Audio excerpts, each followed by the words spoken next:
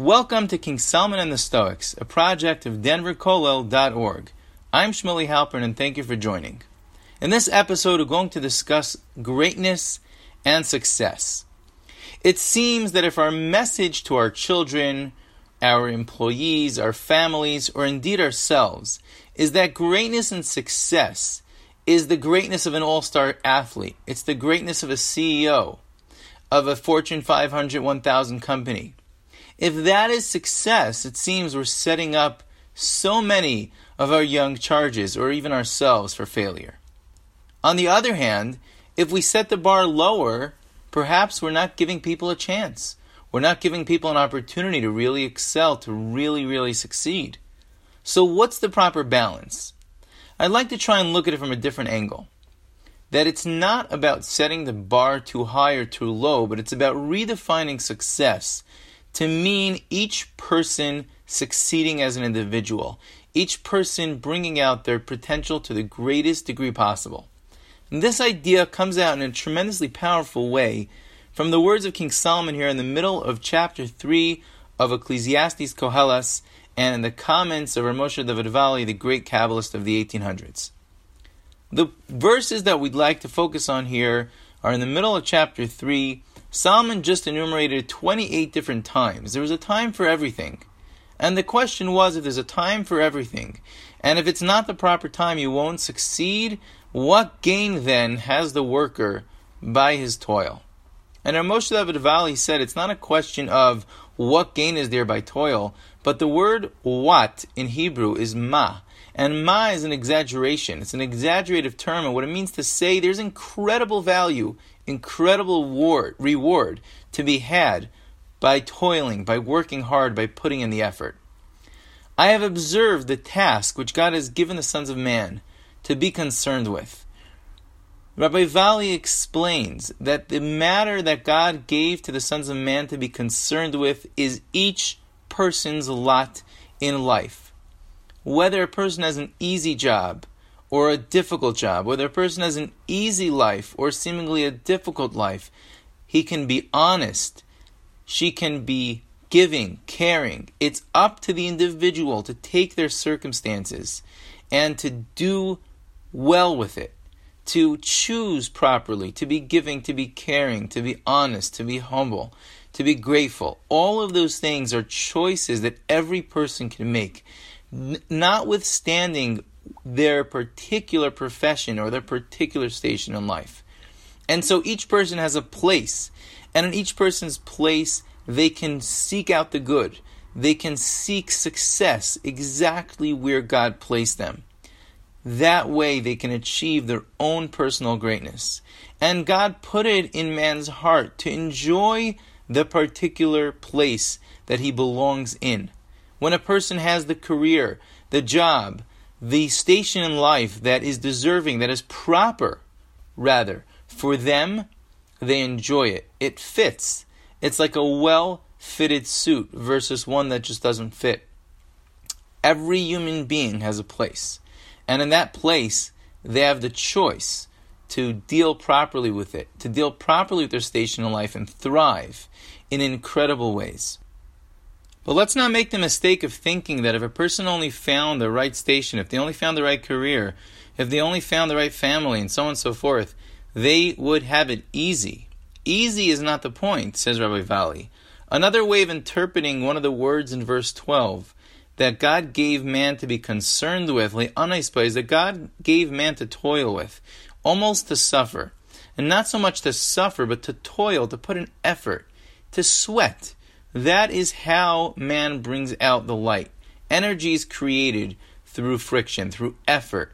That's how we bring out the light, the shining light of our soul, through our effort, through our toil.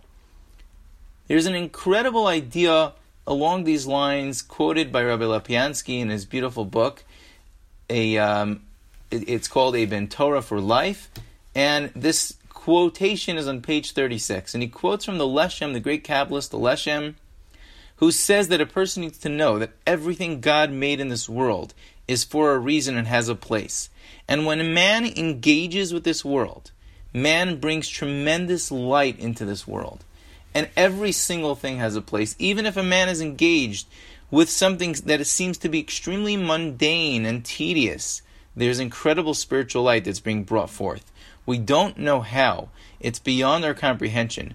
But make no mistake, says the Leshem, that if a person points his eyes and his mind towards God when he engages with this world, and he stays honest and he stays humble and he's giving and caring, it's like the ladder in Yaakov's dream, where the base of it is on the ground, but the head reaches the heavens. We too, man as well, the human being, involved in a material mundane world, when he matches his soul, when he brings out his humanity, his godly soul, and brings it and connects it in this physical world, he brings tremendous light to the world.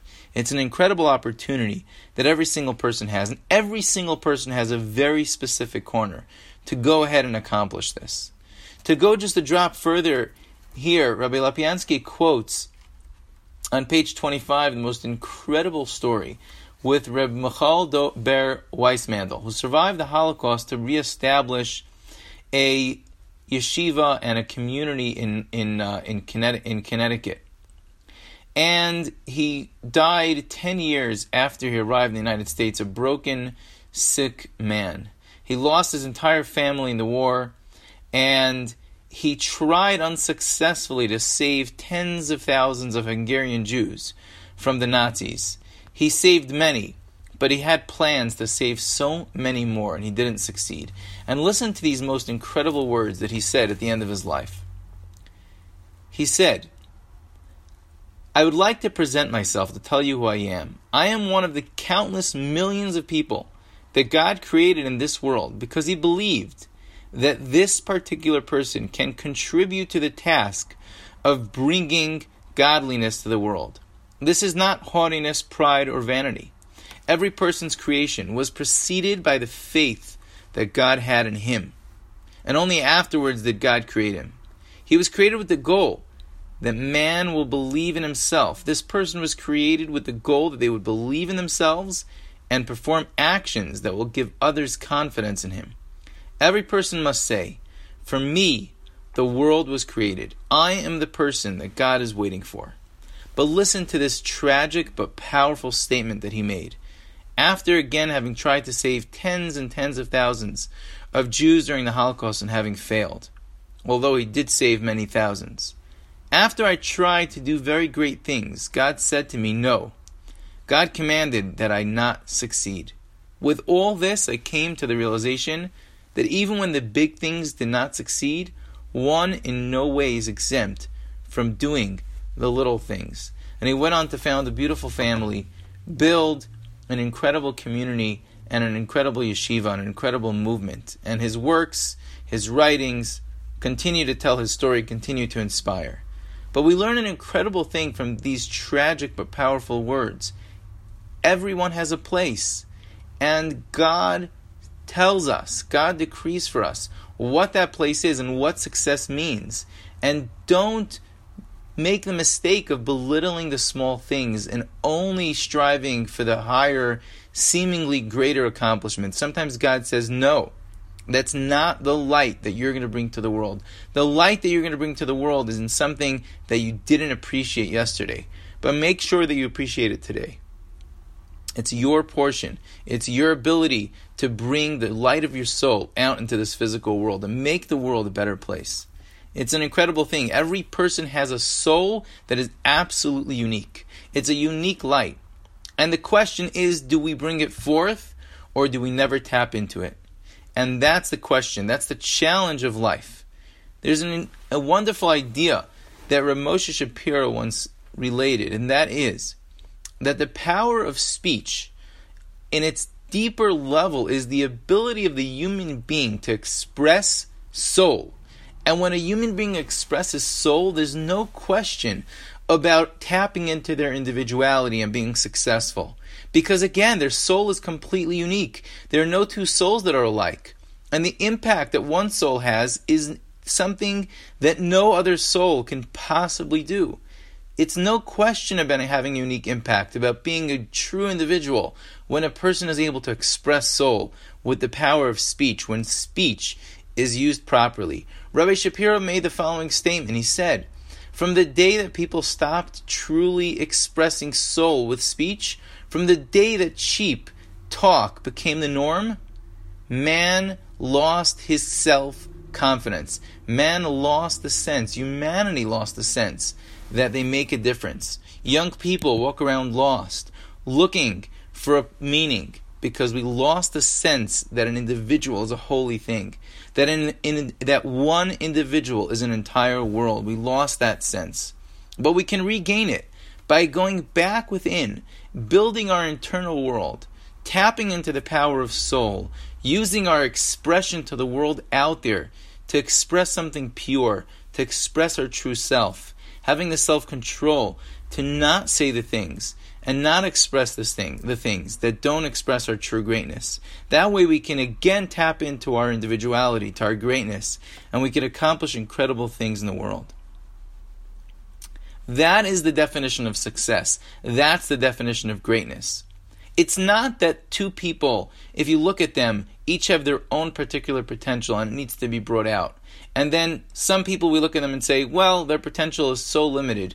But yes, they also have potential to be brought out. It's not the case. Every human being who possesses a soul, which is everyone, has such greatness because that soul is so great. And if they would only bring forth that soul, they would achieve unique greatness. No question about it. And you don't know what that potential is when you look at the person at the moment. You can't know. If they're not expressing it at the moment, you can't know that potential because you're not seeing the soul. There's a statement in verse 19 where Solomon says, for the fate of men and the fate of beasts, they have one and the same fate. As one dies, so dies the other. And they all have the same spirit. Man has no superiority over the beast, for all is futile. Ramosha David Valley explains we need to read this verse a little bit differently. Man, the difference of man, the benefit, the higher level that man has over beast is called ayin, is called nothing, because it's imperceptible. You can't put your finger on it. You can't truly define it. You can't see it. It's the power of soul. You can only see it when it is being expressed. You can only see it when the person is expressing their individuality in the deepest, truest, and purest way. That is the power of soul, and that's the benefit of man over beast. But in order for that to come forth, a person needs to bring it forth with effort, with toil, with focused effort. We need to understand that when we talk about toil and we talk about reward, as we mentioned last week from Abba Vali, that there's a time for reward and there's a time for toil. There's a time for investing. There's a time to reap the reward of that investment. We have to understand that the ultimate reward is in the world to come. And there's an incredible idea that comes out of the verses here, that God placed in man the ability to toil in this life to reach a future world, to reach the world to come. It's an incredible idea that we have the ability to work for the future. We have the ability to make a choice today that will bring us the greatest benefit tomorrow. And with faith, we can understand that the tomorrow we're talking about is a perfected world. And the results of a life lived well are the eternal joy. It's the eternal joy of the world to come. And it's incredible, almost miraculous, that man has the ability to work a lifetime so that he can reap the rewards in the world to come. It's an incredible, incredible idea. In verse 13, Solomon says, indeed, every man who eats and drinks and finds satisfaction in all his labor, this is a gift of God, because it's a gift. This world is a world of work. It's a world of toil and a world of effort. Who is the person who is always experiencing pleasure and relaxation, enjoyment? Everyone needs to work on some level.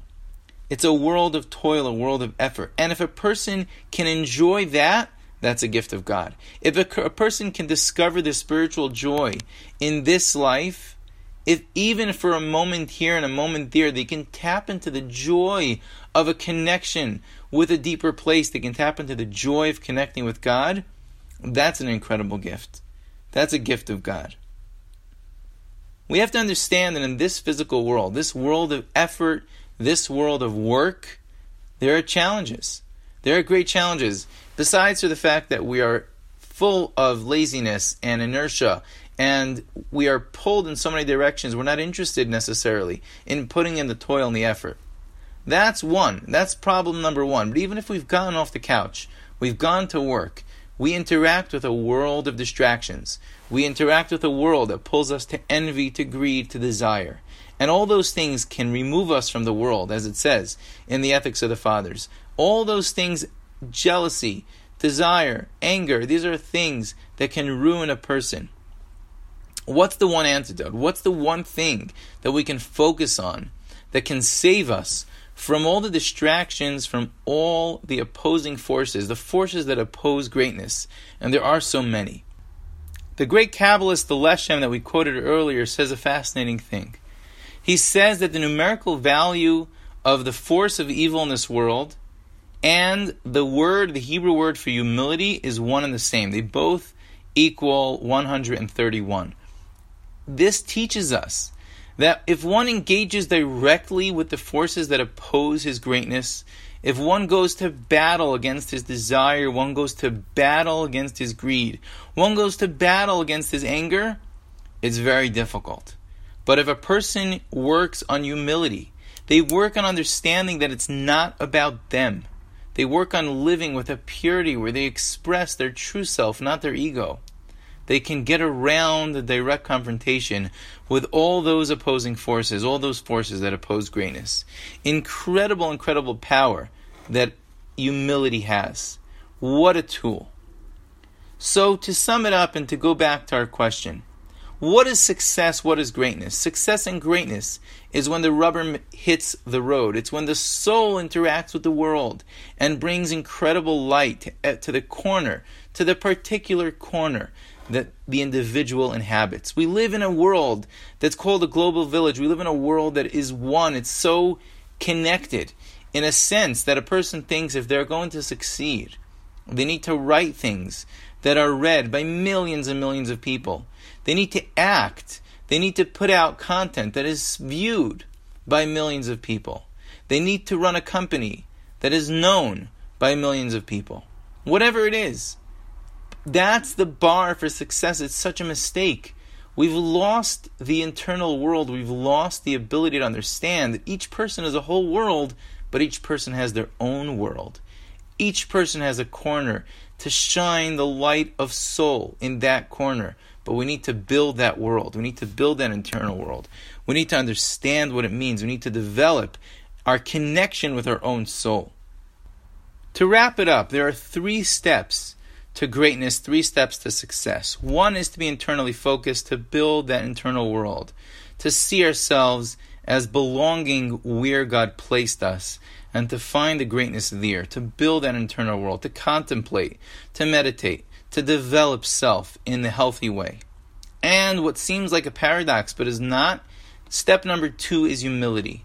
To recognize that as much as we endeavor, strive to build self, it is not about self. The purpose of that self is to serve the greater good. The purpose of that self is to express something much, much deeper and way beyond the small self. That's the purpose. That's humility. That's step number 2. Step number 3, I have my world. I'm humble. It's not about me. Is to go to work, to toil, to put focused effort, and to build one step at a time the greatness that the human being can attain. And finally, the result is the incredible success, the incredible joy, the light of a soul shining forth in a focused way into its world, into the place that it is supposed to shine, not into somewhere else, but directly where it can be most impactful. What an impact, what a light, what an incredible thing. Thank you for listening, and all the very best.